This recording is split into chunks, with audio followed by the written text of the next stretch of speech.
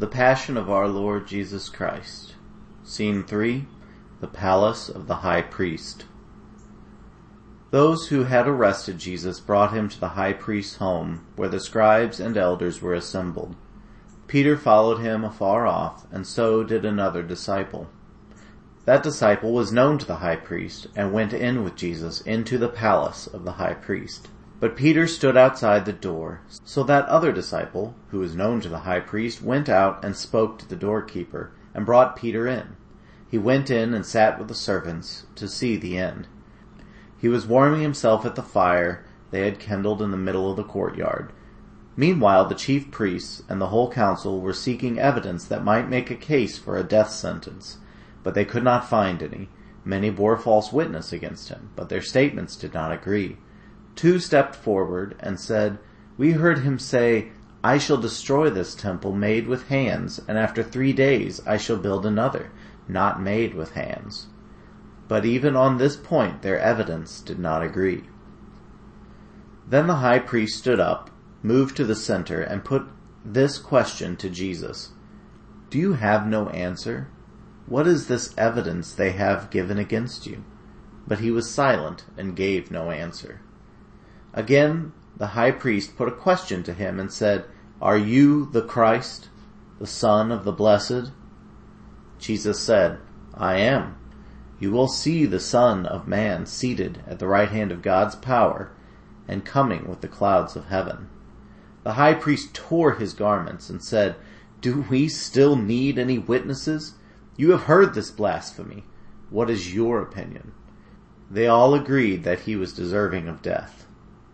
Then some of them began to spit on him. They blindfolded him, struck him, and said to him, "Prophesy to us, O Christ. Who is it that struck you?" The guards beat him as they took him away. Meanwhile, Peter was sitting outside in the courtyard. One of the maidservants of the high priest came and saw Peter warming himself. She looked at him closely as he sat in the light of the fire and said, "You also were along with the man from Nazareth, that Jesus." Peter denied it and said, "I do not know what you mean." He went out to the forecourt. Another maidservant saw him there and said to those who were standing around, "This man was with Jesus of Nazareth." Peter denied it again with an oath, "I do not know the man." A little later, those standing around said to Peter, "Surely you are one of them. You are a Galilean. Your accent gives you away." Peter started calling down curses on himself and swore, "I do not know the man." And immediately, while he was still speaking, the cock crowed a second time. And the Lord turned and looked on Peter. Then Peter remembered that Jesus had said to him, "Before the cock crows twice, you will deny me 3 times." Peter broke down and went out and wept bitterly. As soon as it was morning, the chief priests, with the elders and the scribe, held the court sessions with all the Sanhedrin. They bound him, led him away, and turned him over to Pilate. Then Judas, who had betrayed him, when he saw that he was condemned, was sorry, and brought back the 30 pieces of silver to the chief priests and elders, saying, "I have sinned. I have betrayed innocent blood." They said, "What is that to us? That is your affair." Judas threw down the pieces of silver in the temple and departed. He went and hanged himself. The chief priests took the silver pieces and said, "It is not lawful to put them into the treasury, because it is the price of blood." They took counsel and bought with them the potter's field to bury strangers in. That is why to this day that field has been called the field of blood. In this way was fulfilled what was spoken by Jeremiah the prophet, saying, "They took the 30 pieces of silver, the price of him on whom a price had been set by the children of Israel, and gave them for the potter's field." Scene 4. The Praetorium. When they had bound Jesus, they led him from Caiaphas to the hall of judgment, and gave him over to Pontius Pilate, the governor. It was early. They themselves did not go into the judgment hall, so that they might not be defiled, but might eat the Passover. Pilate then went out to them and said, "What charge do you bring against this man?" They answered and said to him, "If he were not a criminal, we would not have handed him over to you." Then Pilate said to them, "Take him then, and judge him according to your law." The Jews said to him, "It is not lawful for us to put any man to death." So the word of Jesus was fulfilled, signifying by what death he should die. The charges they brought against him were, "We found this fellow perverting the nation and forbidding us to pay taxes to Caesar, and saying that he himself is Christ, a king." Then Pilate entered into the judgment hall again and called Jesus and said to him, "Are you the king of the Jews?" Jesus answered him, "Do you say this for yourself, or did others say it to you about me?" Pilate answered, "Do you take me for a Jew? Your own nation and the chief priests have given you over to me. What have you done?" Jesus answered, "My kingdom is not of this world. If my kingdom were of this world, then my servants would have fought that I should not be given over to the Jews. But now my kingdom is not of this world." Pilate therefore said to him, "Are you a king then?" Jesus answered, "You say rightly that I am a king. I was born, and I came into the world that I should bear witness to the truth. Everyone that is of the truth hears my voice." Pilate said to him, "What is truth?" After he said this, he went out again to the Jews and said to them, "I find no fault in this man." The chief priests kept laying one charge after another against him, but he answered not a word. Pilate questioned him again, saying, "Do you answer nothing? See how many charges they lay against you?" Jesus answered him not a word. Pilate was utterly amazed. He said to the chief priests and the crowd, "I find no case against this man." They pressed their charges more vehemently. "He stirs up the people, teaching throughout all Judea, beginning from Galilee to this place." When Pilate heard of Galilee, he asked whether the man was Galilean. When he learned that he belonged in Herod's jurisdiction, he sent him on to Herod, who was also in Jerusalem for those days. When Herod saw Jesus, he was delighted, for he had long wished to see him because of what he had heard of him, and he hoped to see him do a miracle. He questioned Jesus repeatedly, but he gave no answer. Chief priests and scribes stood there and vehemently accused him. Herod and his soldiers mocked him. They put a splendid robe on him and sent him back to Pilate. Herod and Pilate became friends with each other that same day, for before this they had been at enmity with each other. Pilate then called together the chief priests and rulers and the people, and he said to them, "You have brought this man before me as one subverting the people. See now, I have examined him before you and have found nothing in this man guilty of any of your charges.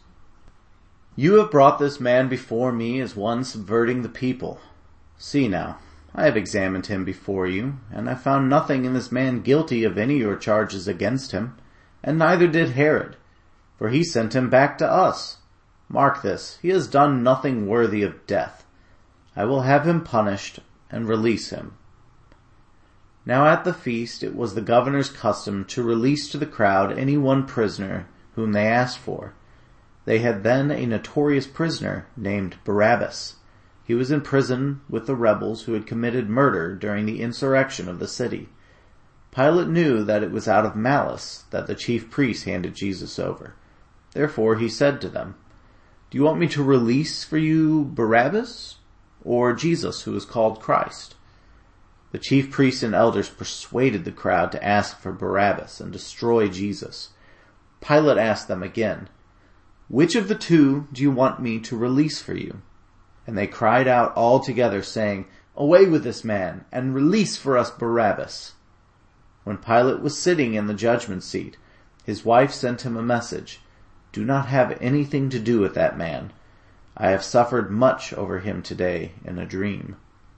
Again Pilate addressed them, for he wished to release Jesus. He said to them, "What shall I do then with Jesus who is called Christ?" "What shall I do with him whom you call King of the Jews?" They all cried out, "Crucify him!" Pilate said to them, "Why? What evil has he done?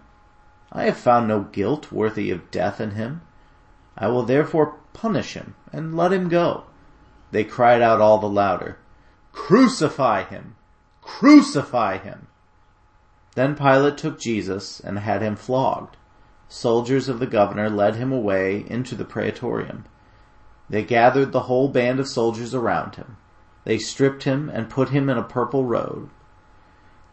When they had woven a crown of thorns, they put it on his head and a reed in his right hand. And they knelt before him and mocked him, saying, "Hail, King of the Jews!" They spat on him and took the reed and struck him on the head. They knelt down and did him homage. Pilate went out again and said to them, "See, I bring him out to you, that you may know I find him not guilty." So Jesus came out wearing the crown of thorns and the purple robe. Pilate said to them, "Behold the man." When the chief priests and officers saw him, they cried, "Crucify him! Crucify him!" Pilate said to them, "Take him yourselves and crucify him, for I do not find him guilty." The Jews answered him, "We have a law, and by that law he ought to die because he made himself the Son of God." When Pilate heard this, he was more afraid and went again into the judgment hall and said to Jesus, "Where are you from?" Jesus gave him no answer. Then Pilate said to him, "Do you refuse to speak to me? Do you not know that I have power to crucify you, and I have power to release you?" Jesus answered, "You would not have any power at all over me, unless it had been given to you from above. For that reason, he who handed me over to you has the greater sin." This prompted Pilate to go on trying to release him, but the Jews cried out, "If you let this man go, you are no friend of Caesar. Everyone who makes himself a king sets himself against Caesar." They cried out, "Away with him! Away with him! Crucify him!" Pilate said unto them, "Shall I crucify your king?" The chief priests answered, "We have no king but Caesar." When Pilate saw that he was getting nowhere, but rather a riot was under way, he took water and washed his hands before the crowd, saying, "I am innocent of the blood of this man. See to it yourselves." Then all the people responded, "His blood be on us and on our children." Then Pilate, wishing to satisfy the crowd, gave sentence that it should be as they demanded. He released to them Barabbas, for whom they asked, the man who had been thrown into prison for insurrection and murder. He had Jesus flogged and gave him over to their will to be crucified. The soldiers mocked him, stripped him of the purple robe, put his own clothes on him, and led him out to crucify him. Scene V. Calvary. The soldiers now had charge of Jesus. Carrying his own cross, he went out of the city to a place called Skull Hill, in Hebrew, Golgotha. As they led him away, they laid hold of Simon of Cyrene, the father of Alexander and Rufus, who was coming in from the country. On him they laid the cross that he might bear it after Jesus. Following him was a great company of people and of women, who bewailed and lamented him. Jesus turned to them and said, "Daughters of Jerusalem, do not weep for me, but weep for yourselves and for your children. The days are surely coming when they will say, 'Blessed are the barren and the wombs that never bore, and the breasts that never gave suck.' They will say to the mountains, 'Fall on us,' and the hills cover us. For if they do these things with a green tree, what will happen with a dry one?" There were also 2 others, criminals, whom they led along to be put to death with him. When they came to the place called Golgotha, they gave him wine mingled with gall to drink, but when he tasted it, he would not drink it. It was the 3rd hour, and there they crucified him. Jesus said, "Father, forgive them, for they know not what they do."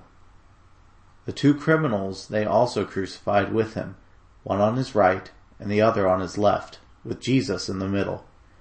The scripture was then fulfilled which says, "And he was numbered with the transgressors."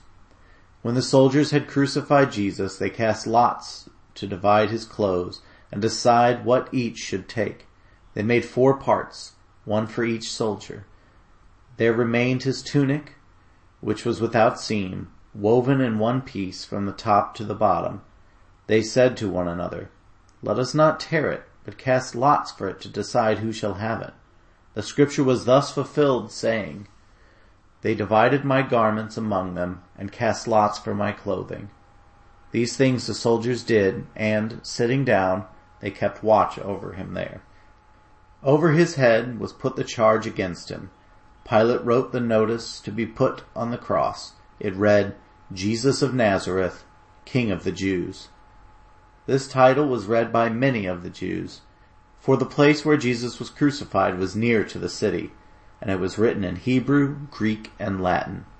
The chief priests of the Jews then said to Pilate, "You should not write the King of the Jews, but this man said, 'I am the King of the Jews.'" Pilate answered, "What I have written, I have written." People stood by watching. Those who passed by derided him, wagging their heads and saying, "Aha! You who would destroy the temple and build it in 3 days, save yourself. If you are the Son of God, come down from the cross." So also the chief priests with the scribes and elders mocked him to one another, saying, "He saved others, but he cannot save himself. Let the Christ, the King of Israel, now come down from the cross, that we may see and believe. He trusts in God. Let God deliver him now, if he wants him. For he said, 'I am the Son of God.'" The soldiers also mocked him, coming to him and offering him wine and saying, "If you are the King of the Jews, save yourself." The thieves who were crucified with him also reviled him, and one of the criminals who hung there with him railed at him, "Are you not the Christ? Save yourself and us."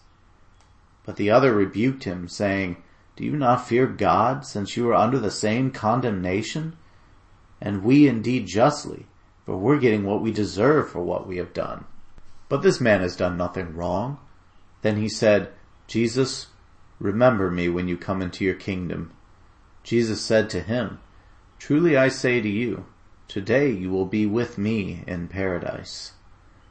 Near to the cross of Jesus stood his mother's sister Mary, the wife of Clopas, and Mary Magdalene. When Jesus saw his mother and the disciple whom he loved standing near, he said to his mother, "Woman, behold your son." Then he said to the disciple, "Behold your mother."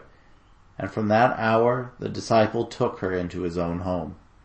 About the 9th hour, Jesus cried out with a loud voice, "Eloi, Eloi, lama sabachthani," which means, my God, why have you forsaken me?" When some of them that were standing there heard it, they said, "He is calling for Elijah." After this, Jesus knew that all things were accomplished. Fulfilling the scripture, he said, "I thirst."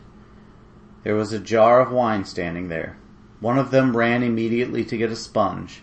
He filled it with the wine, put it on a reed, held it up to his mouth, and gave it to him to drink. Others said, "Wait and see if Elijah will come and save him." When Jesus had received the wine, he cried out with a loud voice, "It is finished." Then he said, "Father, into your hands I commend my spirit." Having said this, he bowed his head and gave up his spirit. At that moment, the curtain of the temple was torn in two from top to bottom. The earth shook and the rocks split. The tombs broke open and the bodies of many holy people who had died were raised to life. They came out of the tombs, and after Jesus' resurrection, they went into the holy city and appeared to many people.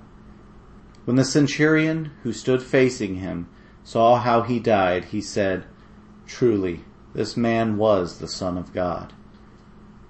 All the people who had gathered to see the sight when they saw what had happened, turned away, beating their breasts. Those who had known him stood at a distance, as also the women who followed him from Galilee.